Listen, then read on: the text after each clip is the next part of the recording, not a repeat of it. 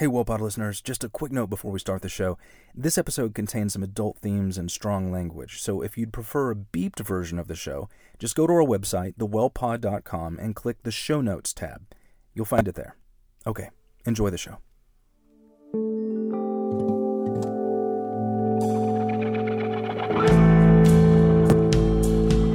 On the acting side of things, it's different, you know?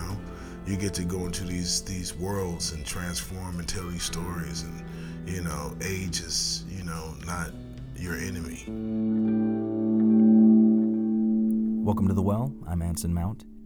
Last week we had an interview with hip-hop artist, actor, and businessman Alvin Joiner, also known as Xzibit. Regular listeners to this podcast will know that quite often we have extra tape that didn't quite fit into the overall episode, but that we still feel is worth being heard. Now, in the last episode, we focused a lot on Xzibit's rise to fame as a rapper, but since then, X has carved a place for himself in the film and TV world as well. So, I thought it would be interesting to ask him about the differences between those two worlds. This part picks up with me explaining my line of inquiry to my co-host, Brandon Edgens. Anyway, I'd been wanting to get around to asking him how he found his way into acting from rapping. And as you know, a lot of people make that leap, and you'll hear me struggling not to come off as a stuck-up New York-trained theater guy, and it's just worse. I sound like an idiot. Hold on. Working to be a better writer every day. Did that help to inform your sense of story structure in filmmaking, or did you was there a learning curve to get into drama? Do you know what I'm saying? Acting is nothing like rapping. God bless him. He was so patient with me. Rapping is not your friend in acting. It is not. It doesn't help with the memorization. It doesn't help with none of that shit. It's two different animals. If you try to use what I use to make songs in acting, you end up saying it in a rhythm. And you always say it the same way. And it's not about that. So you have to be able to match the energy and the emotion that the person in the scene is giving to you. So if you one beat and you remembered your lines and it goes to a pattern, it goes like this, then I'm gonna say the fucking line every time when I come through the line like this. Every time you have no room to do anything, you know? So it's not your friend. You don't use those skills to do this. You know what I'm saying? So that's how I did all of Hell on Wheels. Yeah. but so was there a learning curve then? It was because when I first got offered to do, the first thing I ever got was an offer. So that I should tell you right off the bat. I was like, but I never acted in a movie before. Oh, that's all right. Right. Yeah. Okay, so if something's wrong Sure, here. Anybody can. Yeah. Oh man, you knocked this out of the breeze. Just be yourself. Yeah, exactly. No, you can't. No, that's number one rule of acting is don't be yourself.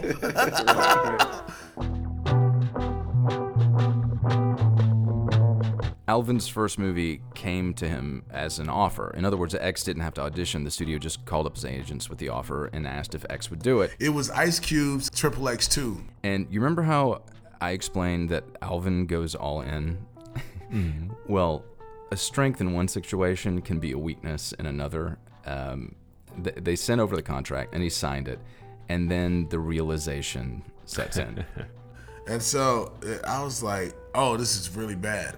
You know what I'm saying? Like, oh man, this is really bad. Mm-hmm. So they'll give you enough room to hang yourself or pull yourself up. Mm-hmm. And I've never been one to like sit back and be okay with something.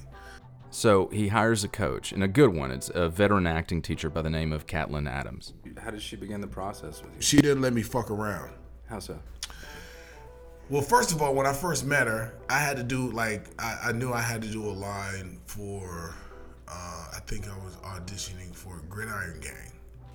We didn't even go over any like lines or any kind of acting or anything. It was just there talking about my personal shit, right? And what she was doing was she was looking at the things that I was saying and seeing when I was telling the truth. You know what I'm saying? And seeing what really got my emotions going, and seeing when I was laid back, and seeing when I thought it was cool. And she was listening to what I was saying, but she was really seeing what that felt like. What do I feel like and whatever, right? Mm-hmm. And so then she's like, okay, well, we'll pick this up tomorrow. Then we came back and he said, okay, today we're gonna work. And then I took this in, I had rehearsed. Mm-hmm. I was ready. Yeah. And so I started reading the lines and she says, no. I was like, the fuck? I just said it the way I thought it sounded fantastic. I mean, she's like a 70-pound Jewish woman. You know what I'm saying? Just not taking no shit. I know if you're talking to this, if you're saying this, then you need to cross that name out and you need to say this. Because you're talking to this person. This sounds like this scene is directly connected to something that you told me about yesterday and you didn't say it that way. I was like, shit. And then I was like, okay. So then I would cross the name out and then the emotion came to it because I wasn't thinking about the paper. I wasn't thinking about the pair. I was thinking about that person. And then I was able to bring that emotion to it that she was looking for. And from there, that's when I knew the difference between rapping and acting. It's two different things. Everybody thinks they can do it. Until you get your ass in front of a camera. So I asked him how it went when he actually had to go and do the movie. Were you able to glean anything from Cube? Yeah, he told me not to move my hands so much on the steering wheel because it looked like Batman, the TV show. Yeah. You were doing that thing? Yeah. I was wondering why the car isn't swerving dude. when people are doing that. He was like, hey, when you drive, you really be moving the car like that? It's like, no. He said, yeah, you usually keep your hands still, right? I was like, yeah. He said, that's what you need to do. He was like, yeah, you making it's like Batman, like the TV show. I was like, yeah, you're right. Because when I am driving, your hands are more still than anything because you're keeping it straight and you only move it when you turn it. So it's just shit like that. You know what I'm saying? Like, it's like if you think, like I said, everybody thinks they can do it, you know? But it's not until you get there and really see what it is and work at it and work at it and work at it and work at it. And still, you know, even though you worked at it for a long time, you still can get better. Is the expectation of professionalism at the same level in the music industry? No. Really? No, people bring their bullshit to the office. That won't fly when you're working with networks and studios. You know, they may accept it from certain people, but that if you trying to get on, yeah, good luck with that shit.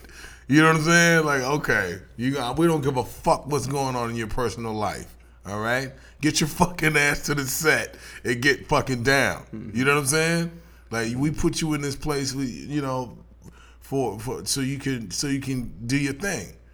You know, don't come here and bring your bullshit to the table. We're not here for that. You know, I really believe, you know, when I go to do something, you know, even if it's something that I don't agree with, there's a time and place for everything. You know, I'm not gonna fucking shit in somebody's cornflakes in the middle of a fucking production because my fucking grapes aren't in my fucking trailer. You know what I'm saying? I'm not gonna do that. So that's what I've been doing wrong. Did you have any especially fond memories of acting opposite of him in SEAL Team 6? Yeah, it was a long, tough, difficult, cold shoot. Yes, and by the way, we were all felt much safer at night knowing you were out there pretending to protect us. Well, towards the end of the production, you know, we were doing all the storming on the Bin Laden stronghold, and this building had been built just for this purpose. So our military advisor was trying to drill into us how you go into a situation like this and you just establish control immediately. And he was like, can you just go, just break shit? And X and I were like, and Freddie Rodriguez too, were like, all right, let's see who can break the most shit. And we're so tired, and it was like 3:30 in the morning, and we're like, fuck it. And like, we're literally putting our feet through walls and getting stuck, and we look like idiots.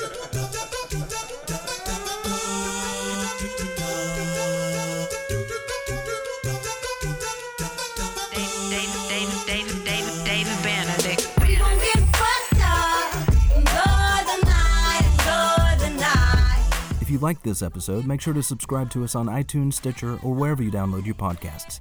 And while you're there, do us a favor, give us a review. Reviews help us by helping more people find our show. The Well is produced, recorded, and edited by Brandon Edgens and myself, Anson Mount. Theme music by Jonathan Myberg. Music for this episode was provided by Xzibit and Open Bar Entertainment. Extra music for this episode was provided by Komiku. Special thanks to Xzibit for letting me come over and bug him like I usually do. Only this time with a microphone in his face. Thanks, X. And thanks to you, our listeners. If you'd like to keep up to date with The Well, or just hear about all the crazy and seemingly pointless things we're up to, go to our website, thewellpod.com. That's thewellpod.com, and sign up for our newsletter. Have a great week, everyone. He on house arrest. Line up 10 shots and knock down 6. Dark and light, but that shit don't mix. Got a body bag full of pills and shit. Let's see how fucked up we all gon' get. We gon' get fucked up.